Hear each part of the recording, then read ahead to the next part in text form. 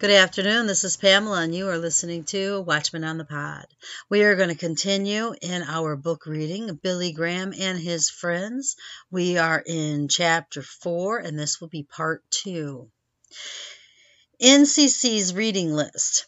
Further, a 1957 reading list published by NCC recommended works by Herbert Apotheker, leading theocratian for the Communist Party, USA, W.E.B. Du Bois, a Mason, his wife Shirley G. Du Bois, and Victor Perlot, all well-known communists. Gordon Allport, E. Franklin Fraser, and Ruth Benedict, who are communist fronters, and pro-Marxist Gunnar Myrdal. Let's look at some of these authors for a few moments. Apotheker was in 1960 director of the Faculty of Social Science, the major open Communist Party school in the U.S. He also has edited Political Affairs, the Communist Party's official monthly theoretical organ, having been appointed to this position by the National Committee of the Communist Party in July 1957. He has been associated editor of Mainstream, a Communist Party cultural monthly. Testifying in 1952 as a defense witness for top Communist Party leaders, he stated that he had joined the Communist Party in 1939. In later proceedings, he stated that the Soviet Union and Red China were on the side of peace, but that he believed the government of the U.S. was the center of war danger in the world. During the 1960s, Apotheker was often invited to college campuses to represent the views of the Communist Party. From December 1965 to January 1966, at the invitation of North Vietnam, he took Tom Hayden and Staughton Lin to North Vietnam. Upon their return from this trip, the group spoke frequently at protest against the war and in numerous forums. He founded the American Institute for Marxist Studies in New York and edited its newsletter and series of publications for many years. Apotheker had 3 books that were published in the Communist publishing house called International Publishers. His name was added as a signer to a letter which said, "We see these struggles as inseparable from the path to a socialist USA." Du Bois has served on the faculty of the Communist Party's Jefferson School of Social Sciences. He has been a contributing editor to numerous Communist Party magazines. He has been actively associated with 75 communist fronts and causes. He was denied admission to Canada in 1952, and also was refused a passport by the U.S. government until the time of the Kent-Burrell decision by the Supreme Court.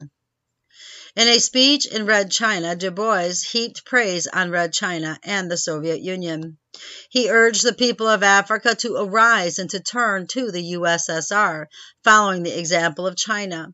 He also attacked churches and the clergymen and defamed the United States, which he branded as an enemy of Africa. Du Bois wrote in a public letter to Gus Hall, chairman of the Communist Party USA, on October 1, 1961, quote, "In the end, communism will triumph. I want to help bring that day," unquote. I'm sorry, my throat is acting funny. Shirley Graham Du Bois. Du Bois' wife, Shirley Graham Du Bois, has 6 books on the recommended reading list of the National Council of Churches. Quote, "She has been a contributor editor to Masses and Mainstream, a communist magazine. She was also with the paper Freedom Ways, which was established with the Communist Party's assistance. In 1950, she served as a marshal in the Communist Party's May Day Parade. She has an extensive record of affiliation with communist fronts and causes, and has been identified by Louis Boudin's as a member of the Communist Party." Victor Perlot's book, The Negro in Southern Agriculture, is on the NCC reading list. This was published in 1953 by an International Publishers, which is the major publishing firm for the Communist Party. According to a 1945 document of a U.S. intelligence agency, Perlow had served as the head of the second most important espionage group in the U.S. government. He has also been described by the Senate Internal Security Subcommittee as an open propagandist for the Soviet world conspiracy.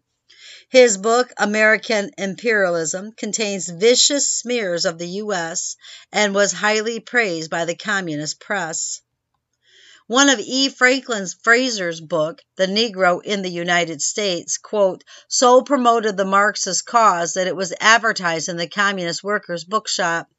Catalogs for 1949 and 1950, after also receiving favorable reviews in the communist publications Daily Worker and People's World. This book, as well as others by Fraser, appears on the recommended reading list of the National Council of Churches and the National Education Association's book list for American Negro history. He has headed departments at communist schools, contributed to communist magazines, lectured on their behalf, and has been associated with several dozen communist fronts and causes.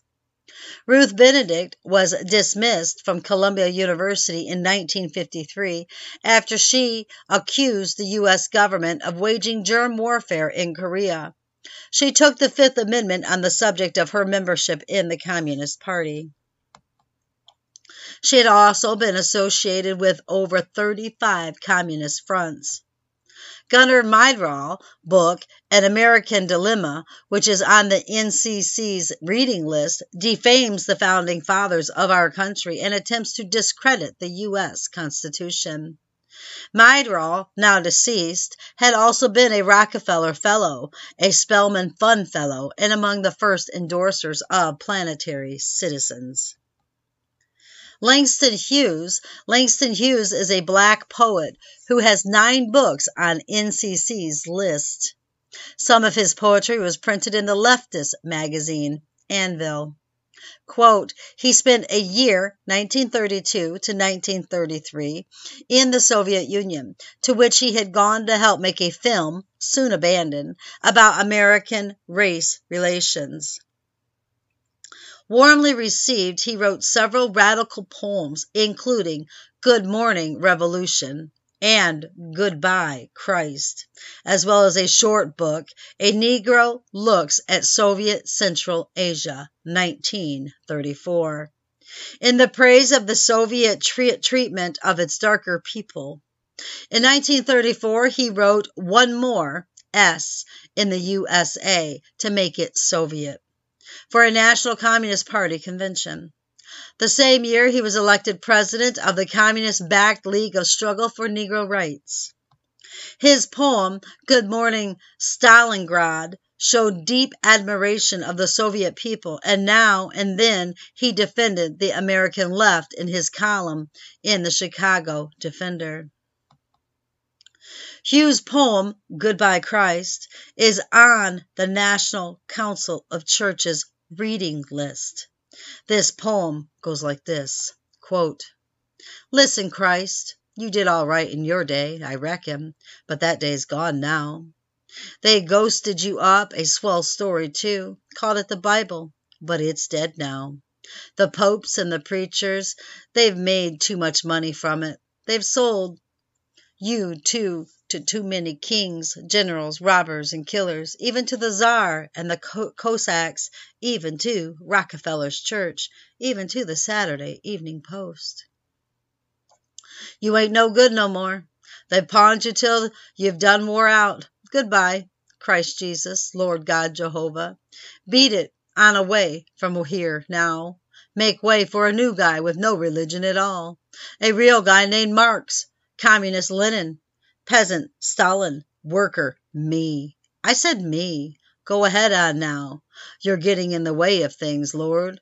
And please take St. Gandhi with you when you go, and St. Pope Pius, and St. Amy McPherson, and big black St. Becton of the consecrated dime. And step on the gas, Christ. Move. Don't be so slow about moving.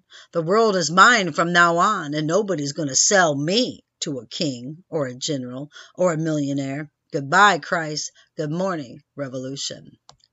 What a wicked man. What a wicked, wicked man. In 1961, the North American Ecumenical Youth Assembly put on a play entitled For Heaven's Sake. It was sponsored by the National Council of Churches. This blasphemous play, in reference to Christ, said that he was a flop at 33. Many of the National Council of Churches leaders are also against capitalism. A number of NCC executives feel a just society is impossible under capitalism.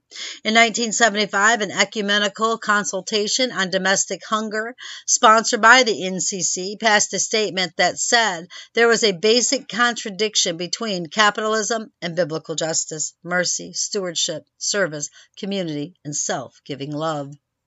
Warren Day, the NCC's Director of News and Information, points out that such statements do not reflect the official view of the NCC.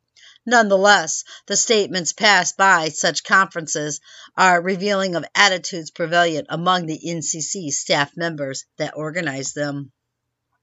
Similar antagonistic views toward the American economic system are evident in the publications of the NCC's Friendship Press and in NCC's sponsored films.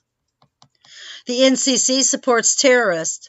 As mentioned, the NCC made headlines by coming to the defense of radicals such as the communist anarchist Angela Davis, supporting the treasonous Panama Canal giveaway, opposing the Vietnam War, and promoting the inclusive language for both human beings and God. In just 2 years, the NCC sent hundreds of thousands of dollars to groups supporting the Palestinian Liberation Organization, PLO, the governments of Cuba and Vietnam, the pro-Soviet totalitarian movements of Latin America, Asia, and Africa, and several violence-prone fringe groups in the United States. In 1982, the NCC had funneled $5.5 million to communist terrorists in Zimbabwe, Namibia, Mozambique, and Angola. In 1983, it was discovered that the NCC was channeling money to the communist guerrillas in El Salvador and promoting the Sandinistas in Nicaragua, as well as the communist Frelimo government in Mozambique. They also endorsed Daniel Ortega, a Marxist communist and a former Sandinista dictator who was deeply involved in Satanism and witchcraft. Indeed, Ortega's wife in 1989 sponsored and participated in a worldwide witches' convocation held in Nicaragua's capital of Managua. Needless to say, the Riverside Church also welcomed Ortega to its pulpit. When shown pictures of starving children, many people's sympathy is aroused, and they are ready to give money to help such children. Sadly, many groups take advantage of such situations and use the children to solicit funds for causes they do not help these children. The National Council of Churches is one such group. The Domestic Hunger Network, coordinated by the NCC, has much more to do with changing society than with feeding the hungry. It consists of 105 projects and in 1980 received over $650,000 raised from churchgoers responding to hunger appeals by their churches, which typically show a photograph of needy children. As Mary Ellen Lloyd, director of the project, points out, this isn't just funding a bag of groceries. Some of the money from hunger appeals, how much she could not say, does go for emergency help, but a significant portion of its funding political activists. SIECUS. Not only is the NCC involved with the communistic activities, but they are promoters of sexual materials.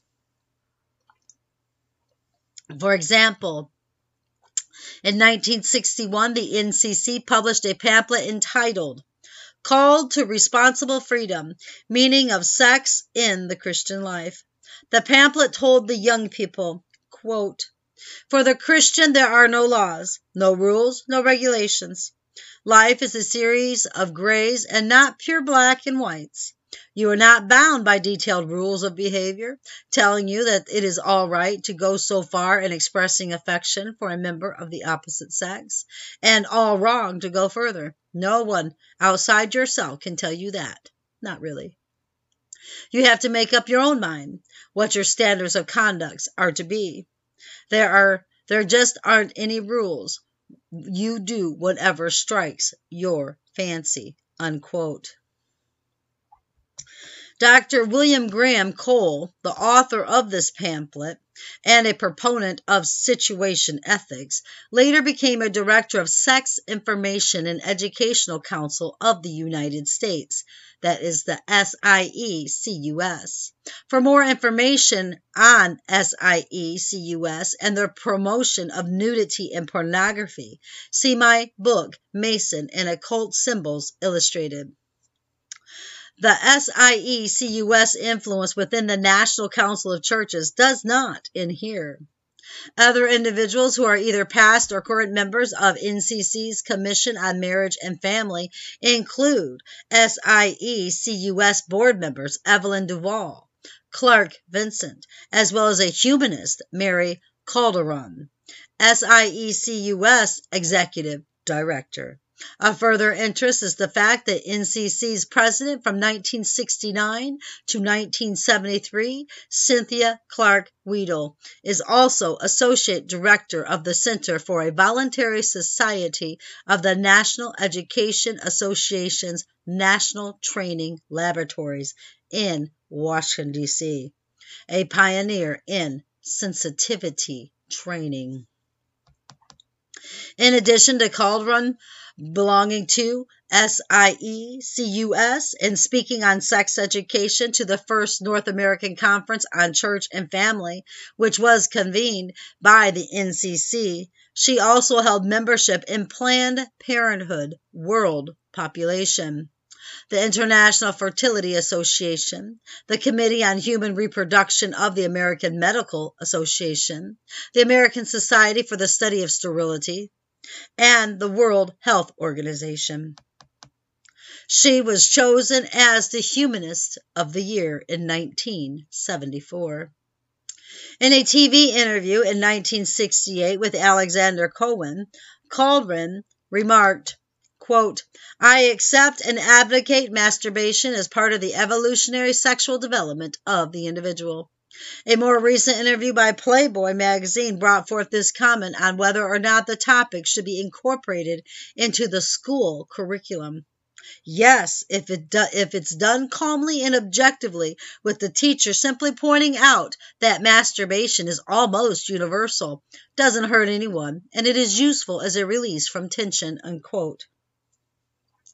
Here are a few more quotations from her. Sexology magazine is no more pornographic than the Bible. The adolescent years are, among other things, for learning how to integrate sex usefully and creatively into daily living. Therefore, we must accept that adolescents' sexual experimentation is not just inevitable, but actually necessary for normal development. An extramarital affair that's really solid might have very good results. Calderon was known for using four-letter words. She also sent her daughter to the Socialist New School for Social Research for her education. Cynthia Clark Weedle was also just mentioned in connection with SIECUS and the National Council of Churches. She was a former president of the National Education Association, former president of the WCC, as well as an endorser of Thanksgiving Square. When one group wrote a report recommending that pornography laws be lifted, 25 organizations endorsed it. One of these organizations was none other than the National Council of Churches. The NCC is also in favor of decriminalizing marijuana. As you read the rest of the chapter, try to keep in mind that the WCC's doctrinal statement claims, quote, The World Council of Churches is a fellowship of churches which confess the Lord Jesus Christ as God and Savior according to the Scriptures, and therefore seek to fulfill together their common calling to the glory of the one God, Father, Son, and Holy Spirit." Unquote. Of course, just 2 paragraphs later, it adds, quote, "Since the World Council of Churches is not itself a church, it passes no judgment upon the sincerity with which member churches accept the bases." It then admits some liberal churches do not accept the Trinitarian formula. In other words, WCC members sign the agreement with reference to the Trinity, yet they deny the Trinity. Obviously, these people are lying by attaching their signature and agreeing to this statement, yet knowing full well they don't believe it. Sadly, it doesn't seem to bother them. William Temple. It was mainly through the leadership of William Temple, the left-wing Archbishop of Canterbury and a member of the Labour Party, that the World Council of Churches and the British Council of Churches came into being. He was the first president of the World Council in process of formation in 1938. Christian researcher Alan Morrison reveals that Temple, quote, "was a lifelong socialist and champion of the social gospel, the idea that the preaching of the gospel can be best fulfilled through social activism and the promotion of societal change." Significantly, William Temple's theological position has been described by one reputable source as Hegelian idealism. He was a rector of St. James Church, Piccadilly, London, from 1914 to 1917. This so-called church was to become, and still is to this day, the principal center for synchronism, occultism, libertarian politics in the Church of England. Temple did not believe in a literal hell with torment. Quote, "One thing we can say with confidence, everlasting torment is to be ruled out. If man had not imported the Greek and unbiblical notion of the nature and destructibility of the individual soul, and then read the New Testament with that already in their minds, they would draw from it a belief not in everlasting torment, but in annihilation." Joseph L. Romanka. Joseph L. Romanka was a founding member of the WCC Central Committee. He was an admitted communist and a Communist Party member. In his speech in January 1959, he stated, quote, "Communism is no embodiment of evil, no murder of souls as some people in the West believe. It is our task to demonstrate that this view is mistaken. Communism has grown out of the humanitarian efforts of many philosophers and poets who desire to create a more just and happy human society." Unquote. In Helsinki, Finland, on July 23, 1951, Professor Romanka spoke at a communist rally publicly using his important place in the World Council of Churches to give weight to his communistic utterances. The rally was sponsored by an organization called the World Peace Partisans, a communist organization, and was an attempt to line up with the Finns behind the current communistic peace propaganda. The Finnish communist paper, Vapasana, the Free Word, quotes Professor Romanka as follows: "In this peace effort, the Christian and non-Christian, communists and non-communists can stand together because our efforts are the same. Therefore, I urge all Finnish Christians to join our work for the peaceful and generous world." Unquote. At the WCC conference in Prague, Czechoslovakia in 1948, Romanka said, "The answer is for the West to acknowledge its defeat and adjust itself to cooperate with the communist movement." Unquote. One author wrote, quote, "One could not see in his address anything but revolution and violence." Unquote. In February 1956, Dr. Ramnakat was quoted as having said, while on a visit to Australia, that, quote, if you mean by communism a certain method of political action and reconstruction on a socialist basis, I believe it is possible to be both a communist and a Christian, unquote. He explained that Czechoslovakia was not a communistic or Marxist state according to its constitution, but was presently led by the Communist Party, which felt a strong mission to lead the nation toward a new classless society, and admitted that he had very much to say in favor of this aim. He defended the view that Christians might well discuss their problems with Marxists in a friendly way, unquote. For Horomida, socialism and communism, as practiced in Russia, China, and Eastern Europe, are shining ideals worthy of every necessary sacrifice on the part of Christian people to achieve, and something to be striven for devotedly. Ramnakat is a chairperson for the Interreligious Federation for World Peace, IRFWP. This group was founded by Sun Myung Moon, an occultist who claims he is the Messiah. Communism and the WCC. Communism has gained a strong foothold in the World Council of Churches. Patriarch Alexis of the Russia, that's Patriarch. Patriarch? I'm not sure. Alex of the Russia Orthodox Church has the approval of the communist regime.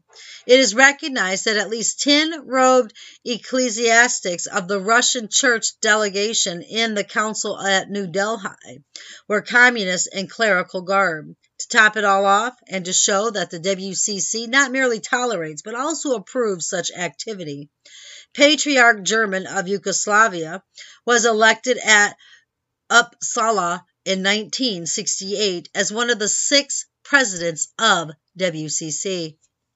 This man's record of brutality and murder against faithful Christians and of his faithfulness to the whole communist regime is beyond dispute.